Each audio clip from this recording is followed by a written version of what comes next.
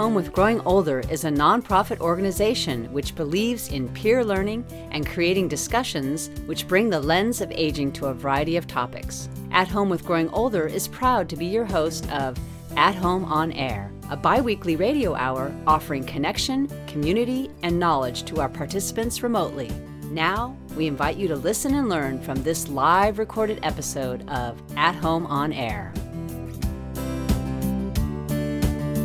In general, I would say that my work as an artist and writer and humanities scholar has been about finding what I've come to call the cultural cure, various components of the cultural cure, which is easing stigma by changing the narrative, increasing education, and bringing meaningful engagement, really trying to dissolve that false boundary between health, medicine, social service, and arts and culture. To me, those boundaries are fake, and we really need to integrate them because meaning making and purpose in one's life is vital to thriving.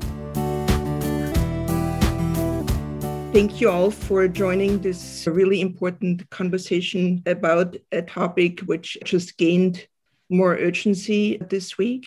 And I thank especially our guests, Professor Ann Basting and Dr. Jason Karlovich, for joining us tonight. Also, thank you to Rachel Friedman, one of our long-term volunteers and member of our steering committee, who is producing tonight's program and is also the host. Both of our guests tonight have great books out there in the world. And just as a reminder, there's a growing library on our website, an audio library of all the programs. I wanted to thank everybody who joined tonight and everybody who also contributed to our organization. We are really doing this on a total shoestring budget, and we have now for 12 years. Every contribution matters. So thank you.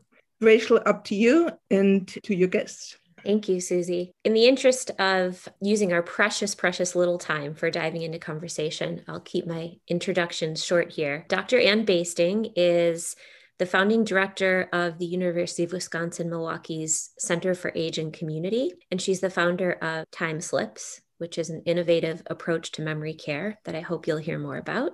And she's just a treasure chest of creative care. Her book, Forget Memory, was formative for me personally, and her recent book, Creative Care, A Revolutionary Approach to Dementia and Elder Care, is such a gift to all of us who are affected or interested in memory loss. We're so happy to have you back. Thank you, Dr. Basting.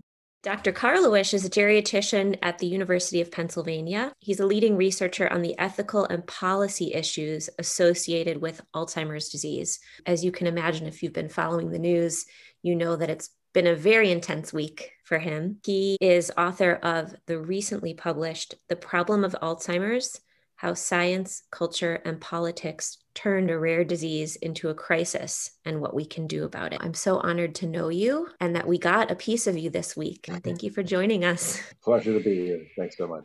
Can we start with both of you saying a little bit about your work just to orient us to what you do in the world?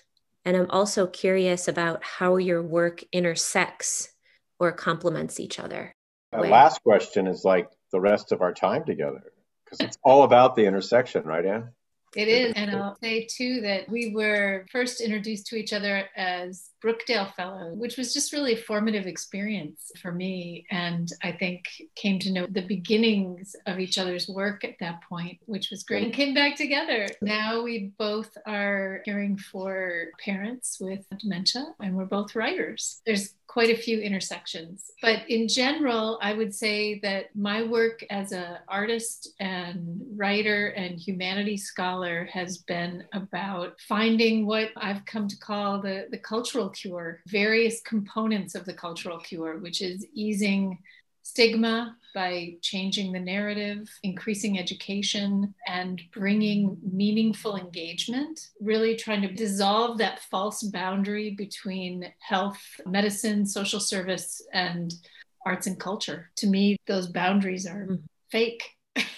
And we really need to integrate them because meaning making and purpose in one's life is vital to thriving. I finally summed up what I am as physician and writer. because I think implicit in being a physician is being a doctor. I take care of patients, and also being a researcher who uses the science of medicine. And then I'm a writer, and the two really interact. They're not distinct. I'm not a physician, so I have time to write, or a writer, so I have time to be a physician. Usually it's the other way around because one pays for the other. The fact that I'm a physician really does more and more inform my writing. I'm a geriatrician. I trained in geriatric medicine, and my focus as a doctor is the care of persons living with dementia in particular, but more broadly, persons living with neurodegenerative diseases. As someone whose research focuses on issues in ethics and policy, diseases, Alzheimer's in particular, is a bottomless, sadly, case study in those issues. And a few years ago, I arrived at this idea of seeing Alzheimer's as a disease of autonomy. I realized I medicalized a value, and you could debate whether that's a good thing, but for me, it really helped to crystallize, why is this a disease? And it is a disease because there's pathology in the brain, destroying brain cells, and we can talk about that for a little bit. But it becomes a disease fully because all diseases, we have to recognize them. And in the case of brain diseases, they go after a cherished value. But it's a cherished value that's historically situated. I mean, autonomy only kind of got into our parlance in the beginning of the 20th century, and only by the mid of the 20th century became to be more widely recognized. And only by the last quarter of the 20th century was widely recognized as a value that all should have. Mm-hmm. Informed consent in the 1970s was debated in America. Should doctors get informed consent? For myself, as someone who's interested in medicine, the sciences that emanate from that, writing just as the craft, just making sentences, and then ethics and value, that all fits together. And so my typical week is working in those spaces. On a Friday, I'm a doc, and the rest of the week, I'm a writer and a researcher and a bit of an administrator around the project we run. So that's what I do. When I read both of your books, a huge intersection is both of you are trying to change the cultural landscape and narrative. Dr. Karlawish, why do you focus on Alzheimer's disease? Or certainly your book does, given that you just mentioned that you treat all kinds of neurodegenerative diseases. Why Alzheimer's disease? And is there something specific about that diagnosis compared to mild cognitive impairment or other neurocognitive diseases that cause dementia? It's branding, and I don't mean that rudely or meanly. There's an enormous nomenclature crisis right now in the field. And for now, Alzheimer's is the umbrella term, but that's not correct. It shouldn't be the umbrella term. So that's the framing. But the general topic I'm interested in is disabling cognitive impairments in late life that are caused by diseases that destroy brain cells. That's a mouthful. It needs a better label. Actually, I'm part of a nomenclature group that's working on thinking about the nomenclature. But for now, Alzheimer's is the all-encompassing term. And the fact that that is the all-encompassing term is itself a very interesting story and conversation. But the general theme is thinking about diseases that cause someone who had developed to whatever peak they reached, excuse the term, to enter adulthood. And then things change and they start to lose their ability to self-determine their life. They start to lose some aspects of their identity. They have to surrender some of their privacy. And those three things lend themselves to a whole host of very interesting questions at the intersection, not just of medicine, law, culture, society. And that's why I find it very interesting. I would jump in there and say that it's interesting how I've seen my work evolve, because I think I really started with Alzheimer's. It was where I first worked on the improvisational storytelling method on a locked unit.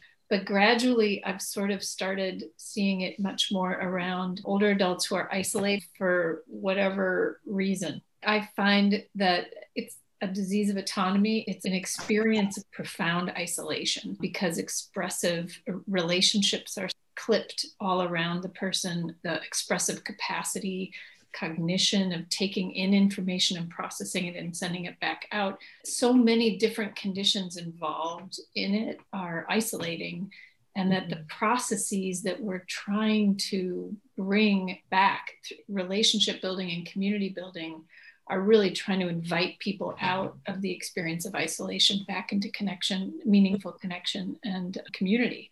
So trying to not re-stigmatize by calling it an Alzheimer's intervention, because then everybody with that diagnosis gets put over here and further isolated. The nomenclature challenge is real because you're trying not to fall prey to stigma and not to exacerbate it, but to find a way to say, this workshop is accessible to people with cognitive challenge, whatever they are, or people who might be underconnected. We started using that language as well, just as a way to throw your arms open to try to make sure people who are experiencing cognitive challenges can feel part of their community. It really opens up the dialogue or the invitation to join in what you're both bringing, because otherwise a lot of people, I think, see Alzheimer's and say, oh God, thank God that's not me, or luckily that's not me. This conversation that we're having is really about a much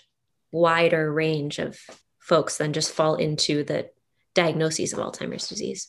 The other stigmatizing term you're dealing with is dementia.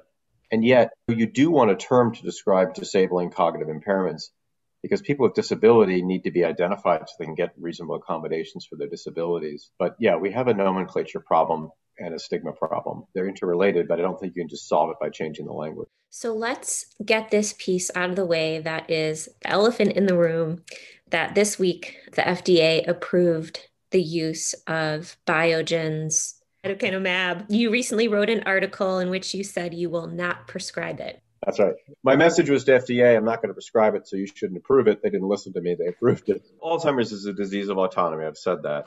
And now with this drug approved, and in respect for patient autonomy, I will, after educating a family and a patient about the uncertain benefit of the drug, not what is its benefit, but whether it is even beneficial, as well as its risk and cost, and its costs are substantial depending on a copay. If someone wants to take it, I will respect their self-determination to take it, but I am a very unenthusiastic prescriber for it. And the reason why is the evidence just isn't there to support approval.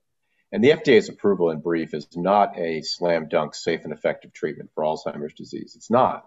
The FDA's approval is under a very unique set of regulations that allow approval conditional on an additional study, and the approval is on the basis of a claim that the drug's effect on a biomarker translates into clinical response, and the biomarker is brain amyloid. I have to say, the announcement came out at 11 a.m. Eastern Time. At 10:59 a.m. Eastern Time, if you had surveyed the leading experts in the field, is amyloid a biomarker for treatment of the disease? They would have said, no, we're still working on that. And at 11:01, we're like, well, maybe it is. If you don't laugh, you cry. So that's a very contested claim. I mean, FDA said Biogen needs to do another study to validate this claim. So the FDA even admits we want more research. That's exactly what I called for in my essay. But how are you going to do that study when you put the drug out on the market at the same time becomes a vexing challenge. Moreover, the CEO of the company has said we'll probably get that study done in 9 years. That must be terribly disappointing to your patients.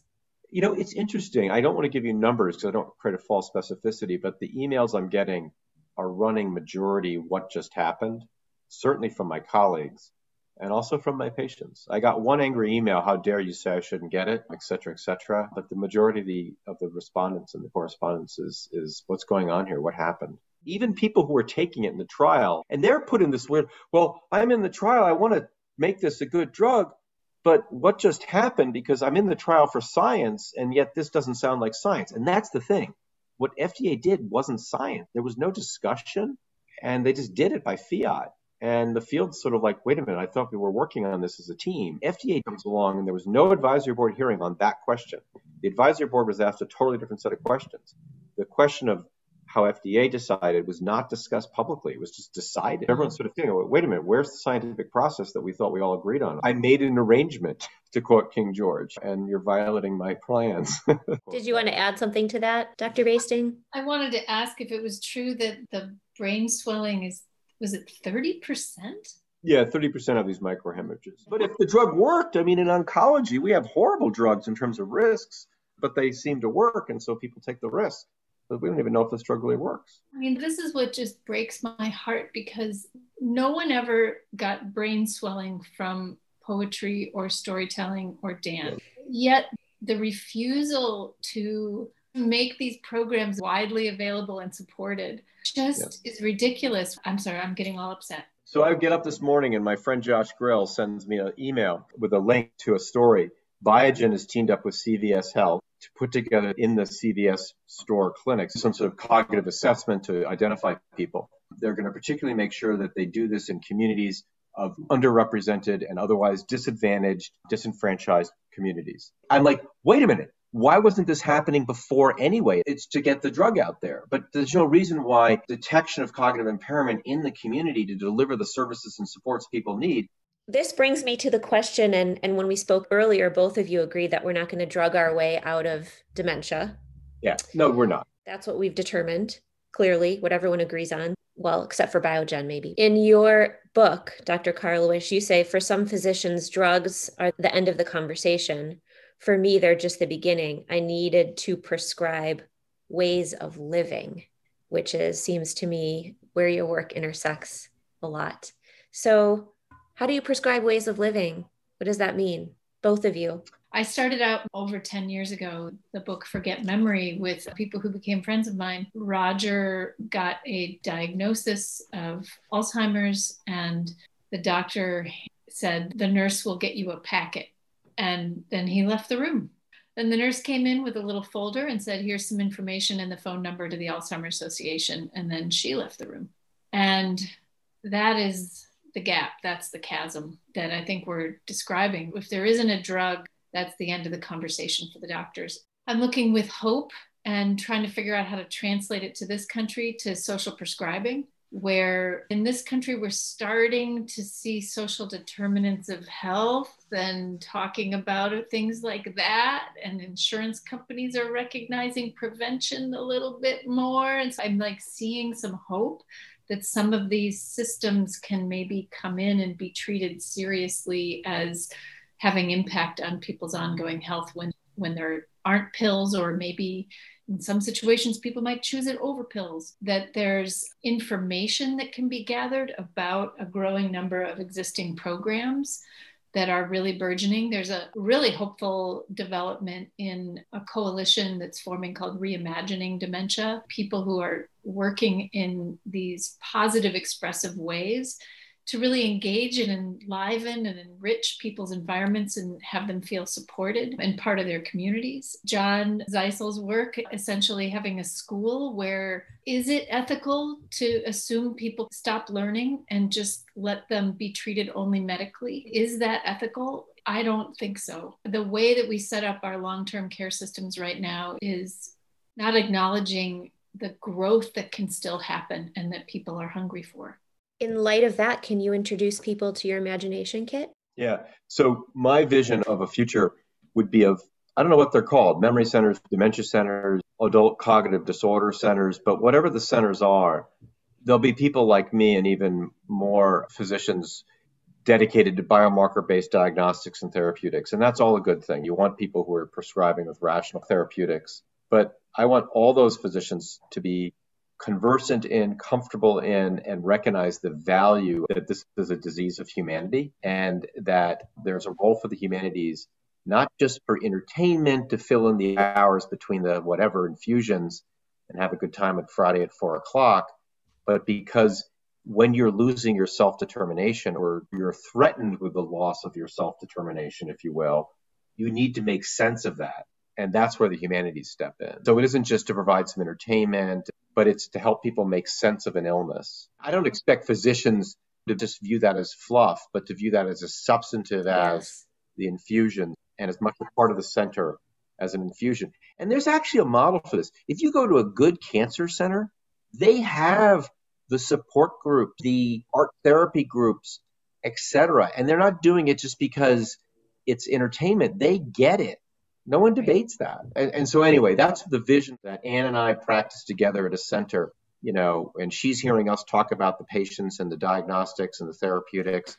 And we're hearing her talk about her, dare I say, therapeutics, so I don't like to medicalize that. She gets me and I get her. That's my vision. I think all of us are in full support of this vision and super excited about it. So Dr. Basting, your imagination kit, you talk about it as a way to foster imagination and story-based activities, but you also talk about it as a tool to foster meaningful connection and wonder. I love how you talk about wonder in your book. I did one of these when Creative Care, the book, came out, and it really shares the concepts of the core tenets of it as a communication technique, really finding your way to improvisation, to join the person in the moment, and then compel it forward with beautiful questions, which are open-ended, no right or wrong, and kind of build on strengths and explore the senses. And then it's all affirmed with something we call proof of listening, which really shows the person that they've been heard. It creates a little communication cycle that invites the person into expressing more and sharing more, and really draws the care partners together in that process of creation. The book, I really tried to tell stories and make it super clear, but still at the end of the day, people are like, just put it in a box.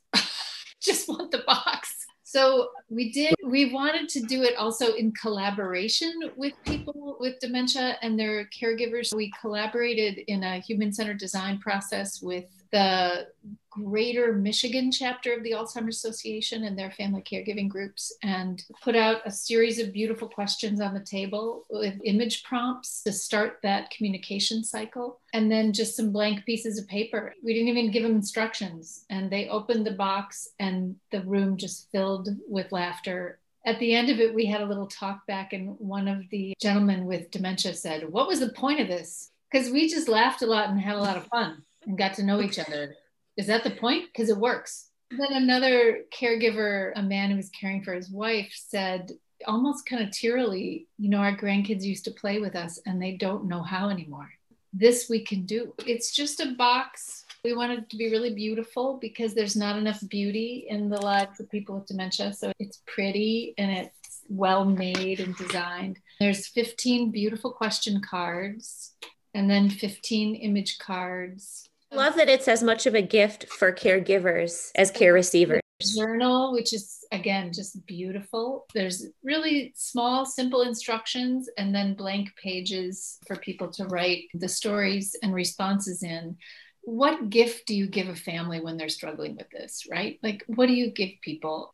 My dream is actually long range collaborating with museums and artists and just making volume after volume gorgeously designed and making this an ongoing thing that people can have at their fingertips, take with them, stick it in your purse and take it to the doctor's office while you're waiting, take it to a restaurant, wherever you need it, and to really have the families feel like they have a way to engage meaningfully with each other and with family and friends who stop coming because they don't know how to engage. Yeah.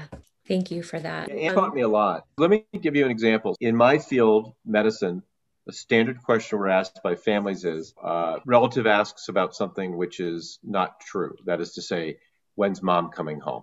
And mom has been dead for decades. What do you do? My field is always struggle. Well, do you tell them the truth or do you lie? We call that the beneficent therapeutic lying, the loving deception.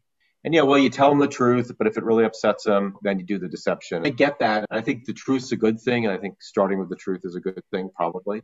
But there's the third way that Anne teaches, which is, well, if mom were here, what would we do? That's no lie there, because if mom were here, what would we do with her is a perfectly conditioned statement that makes no predicate upon whether she's alive or not. That kind of conversation is a way to find a third way between deception and the truth that doesn't matter whether it's true or lying. It just says, what do we want to talk about if mom were here? As a physician, now that's what I teach residents and fellows, et cetera. It's a very concrete example of translating the arts into medical practice. And that isn't just, again, entertainment and, oh, it's so beautiful, but substantive things that you can do to take care of a patient and bill for it. Thank you for that example. And the interesting thing is, for me, that we need to learn that. And the way we learn that is by seeing it and hearing it and watching it and normalizing it. Otherwise, we or I may not know, may not come up with that third way. What are your thoughts on dementia villages and what environments support the kind of engagement that you two are both talking about? In our conversation earlier this week, we talked about Glenner Square, which is an environment that prides itself in offering like a whole village designed to make you feel like it's 1958. There's a barbershop and a diner, and Eisenhower's president. And so what's good about, this is such a broad question, but about deception, are these environments something that you like? And if not, what are the environments that we should strive to create? You have a whole chapter on it, so you start. You go. I was talking about earlier is when's mom coming home, truth or deception? I view Glenner Square as deception.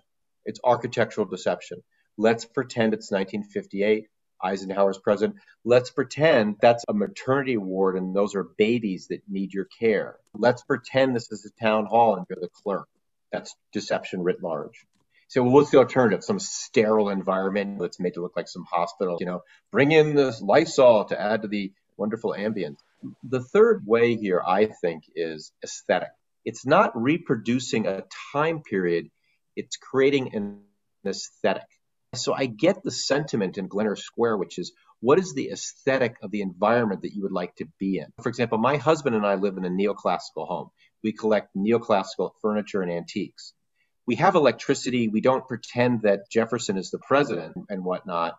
We know it's the 21st century, but we like the aesthetic. The dementia villages in the Netherlands have a merit to them that they're aesthetically organized around, do you like a classical environment or a rural? But they don't pretend it's like 1943, I think. But aesthetically, they create the environment you like. And I think that's what you want to do. I'll wrap up with this. If you do create environments that are built on a fictitious time, like Philadelphia in 1975, well, as people start to age in the community, they're like, what the hell is this place? And you kind of have to update it every 10 years. More importantly, and Anne pointed this out to me, how do you decide what Philadelphia of 1975 to depict? Do you depict the white Italian Philadelphia that kept the blacks out? Do you depict the segregated black Philadelphia? What do you pick? And how do you say? Now, we can't escape these choices, but I think it's more about aesthetics than it is about, let's pretend it's Darien, Connecticut in 1960, or whatever, which I just find bizarre. And what do you think? I go back to my concept that it's a disease. I don't want to call it a disease. It's a condition of isolation. And that part of the treatment in every aspect, in the design of the programming, the design of the building, in everything, should foster relationship and community. And that means to me an environment that doesn't just work for the patient, but also for the staff and for the family and for the children of the family and the neighbors, so that this building doesn't operate like a UFO that came and landed and it's like a locked black sphere that nobody can get in or out of, right? That it's permeable and it's welcoming. That's what bothers me so much about the deceptive environment. There's a range of degree of deceptive environment. There's people in on the joke and people not in on the joke. It underscores the separation rather than a genuine relationship-based care. Like, do the kids have to pretend it's 1959?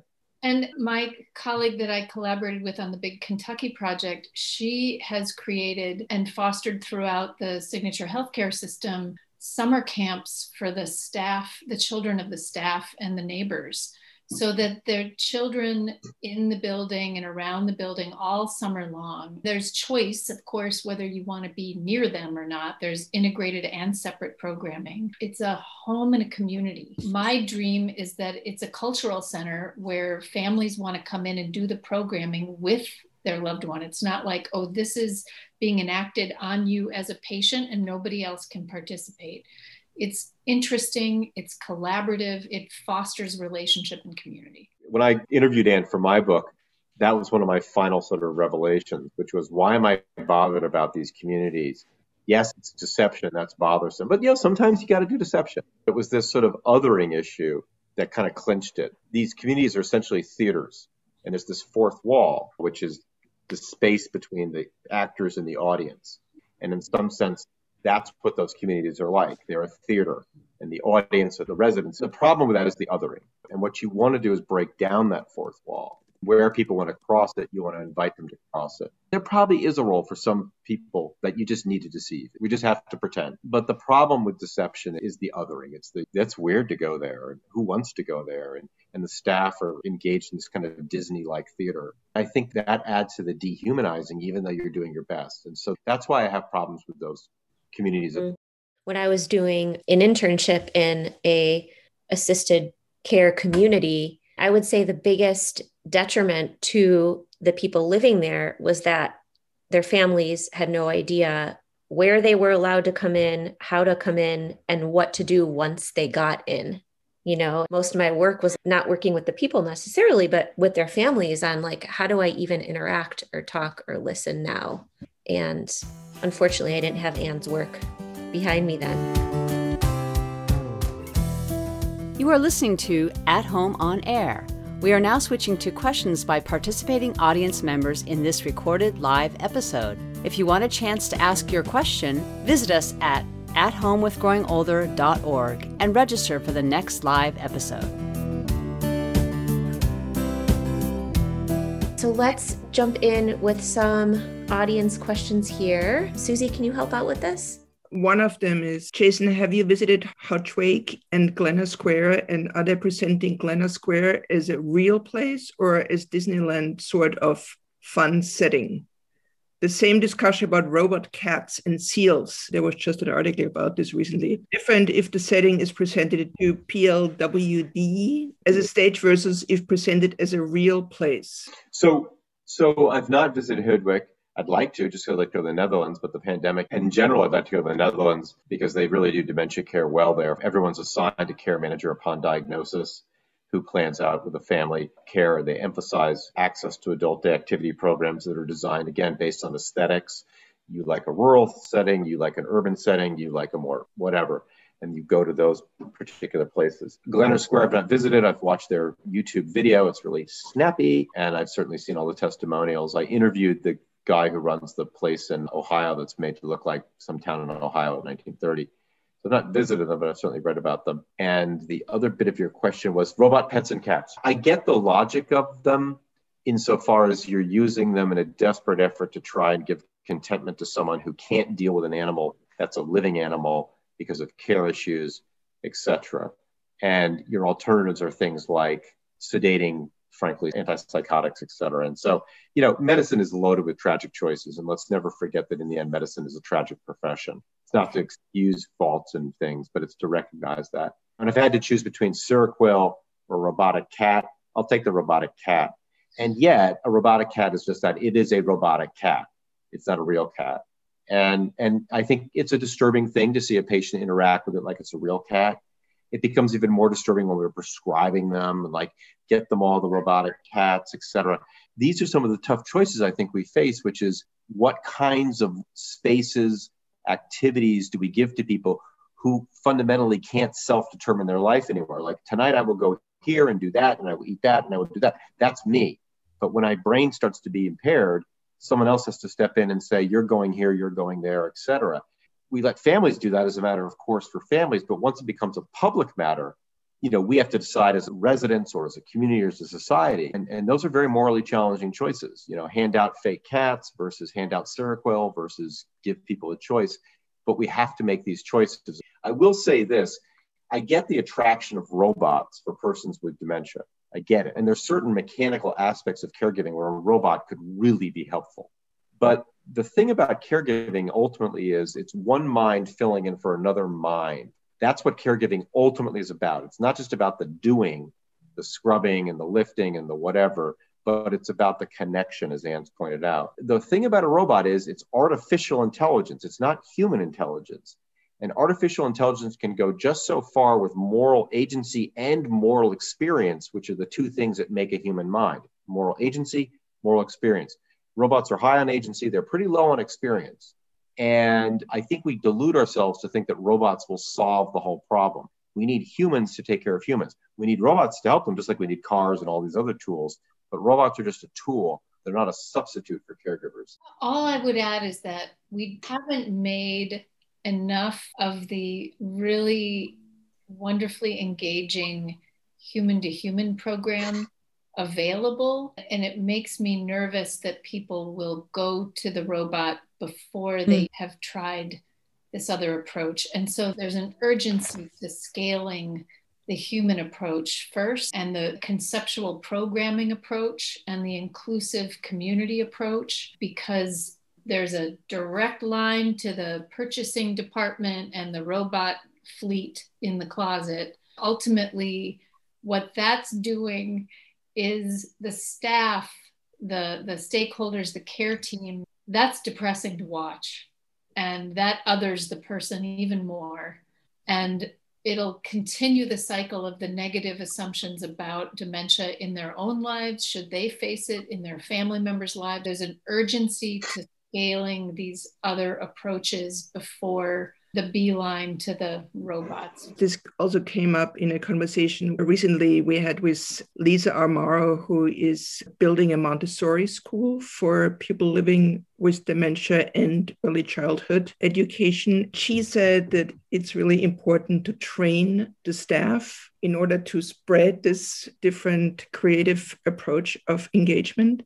Have you developed any training for staff in relation to your techniques or approaches? Yes, indeed. And John and I have been in conversations about how exactly to get those spread nationally. Time Slips, the nonprofit I work with, has an organizational training for any organization serving older adults: museums, libraries, senior centers, Meals on Wheels programs, skilled care settings. It is called the Creative Community of Care approach. And that's the organizational training. There's individual certification in the Time Slips Creative Care approach. We also have free family and friend training. We made engagement parties where we really just wanted it to be something fun for families to feel like they could learn these very simple techniques and then use them in their own lives. So it's a simpler training. It's not as in-depth as the others because family caregivers don't have time for that anyway. And just really playful, free tools for families. And then also service learning tools for students so that they can have meaningful experiential learning with older adults with dementia. In part, what steers people away from this conversation is just the incredible fear that comes along with thinking about memory loss. Barbara asked, for those with very early onset, how much can we steer people away from the possibility of dementia getting worse with activities and environment? We all read a lot now about cognitive reserve being a protective mechanism. And I know you talk about that, Jason, in your book. So what do people need to know about that as a way to both stave off dementia, but also as a way of dealing with it? So one of the open secrets in the field, broadly the field of dementia, is that for the last 40 years, the risk of developing dementia has been declining. And that's been seen across multiple well-done large cohort studies following thousands of people for decades. There's still plenty of people with dementia because chronologic age is our chief risk factor, and one of the largest, fastest growing populations are persons over 70, 80 years of age. There just aren't as many as we thought there would be. The reasons have been explained by those studies. Basically, two words explain it: access and opportunity. From early life on, access to education and the things that flow from that and the opportunities that flow from that. And you can start to put together sort of a list of activities that maintain brain health. And, I'll give the folks here a very simple bit of advice. You're all on the internet, so go to your browser of choice and go to the Global Council on Brain Health. And I'm a member of it, so I know it well. And what we did over the last 5 years is summarize all the activities that have been talked about to maintain brain health. Supplements, sleep, cardiovascular health, exercise, etc., music, social engagement. And we attempted to kind of say, what does the evidence really say helps, and what is suggestive, and what seems to maybe be overplayed, and let you decide therefore what you want to do. And the materials we created are very accessible summaries. They're not written in a long kind of snooze report, but they're designed to really kind of pithily convey the main messages. And if you want to go deeper, you can go deeper. So Global Council on Brain Health. And we really laid it out. I continually recommend it because there's so much chatter about all these topics and you're going to get lost. And what would you say to that? Even in people where they're experiencing early memory loss, do you see your work engaging with people and working creatively as a way to keep it at bay? I'll let Jason read all the studies, but the studies I've looked at, if it's meaningful to you, if it helps you build a social network, if it has a sense of purpose. I know people who are scared, and so they do crossword puzzles and they don't like them, but they do them because of fear. That's terrifying to me, that people are going to hop on a habit trail or a gerbil wheel of brain training games out of fear.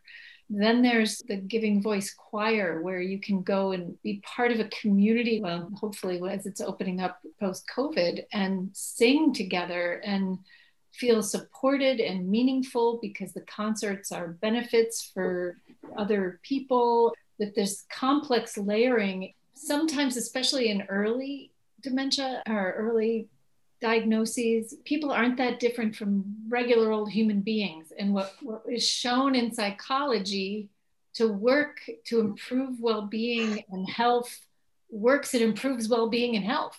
You know, I don't think we have to necessarily replicate all research with people with mild cognitive impairment to show that some of these social interventions are effective.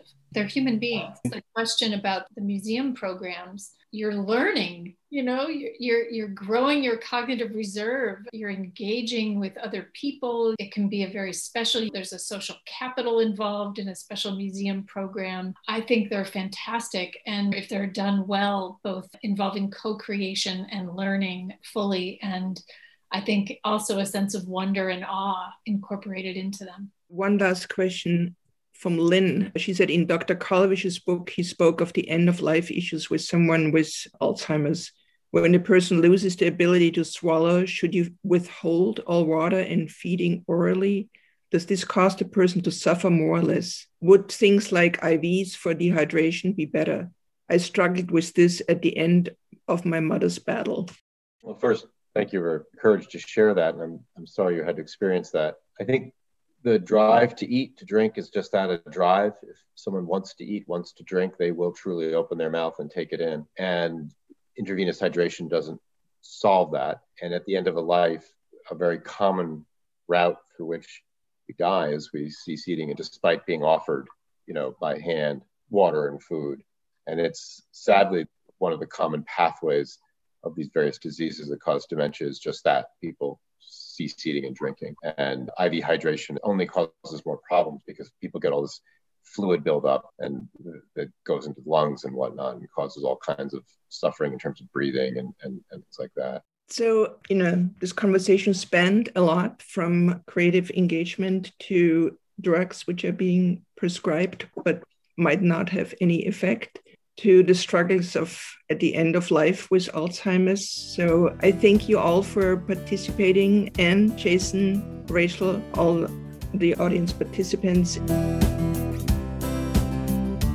This episode of At Home On Air was produced by the At Home with Growing Older team. We could not host these conversations without the generosity of our marvelous and passionate guests and hosts. Thank you for sharing your personal and professional insights. Thank you to our live audience for your thoughtful contributions. To subscribe to this podcast and for more information, visit us at athomewithgrowingolder.org. Thank you to our sponsors, Rhoda Goldman Plaza, the jewel of San Francisco's assisted living and memory care communities, and the Walnut Foundation, a San Francisco family foundation.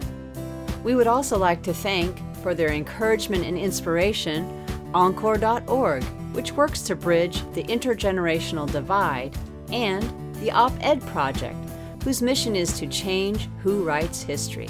At Home with Growing Older strives to educate, inspire, and connect people across generations and disciplines to re-envision and improve the experiences of later life. Don't forget to subscribe and tune in for the next episode.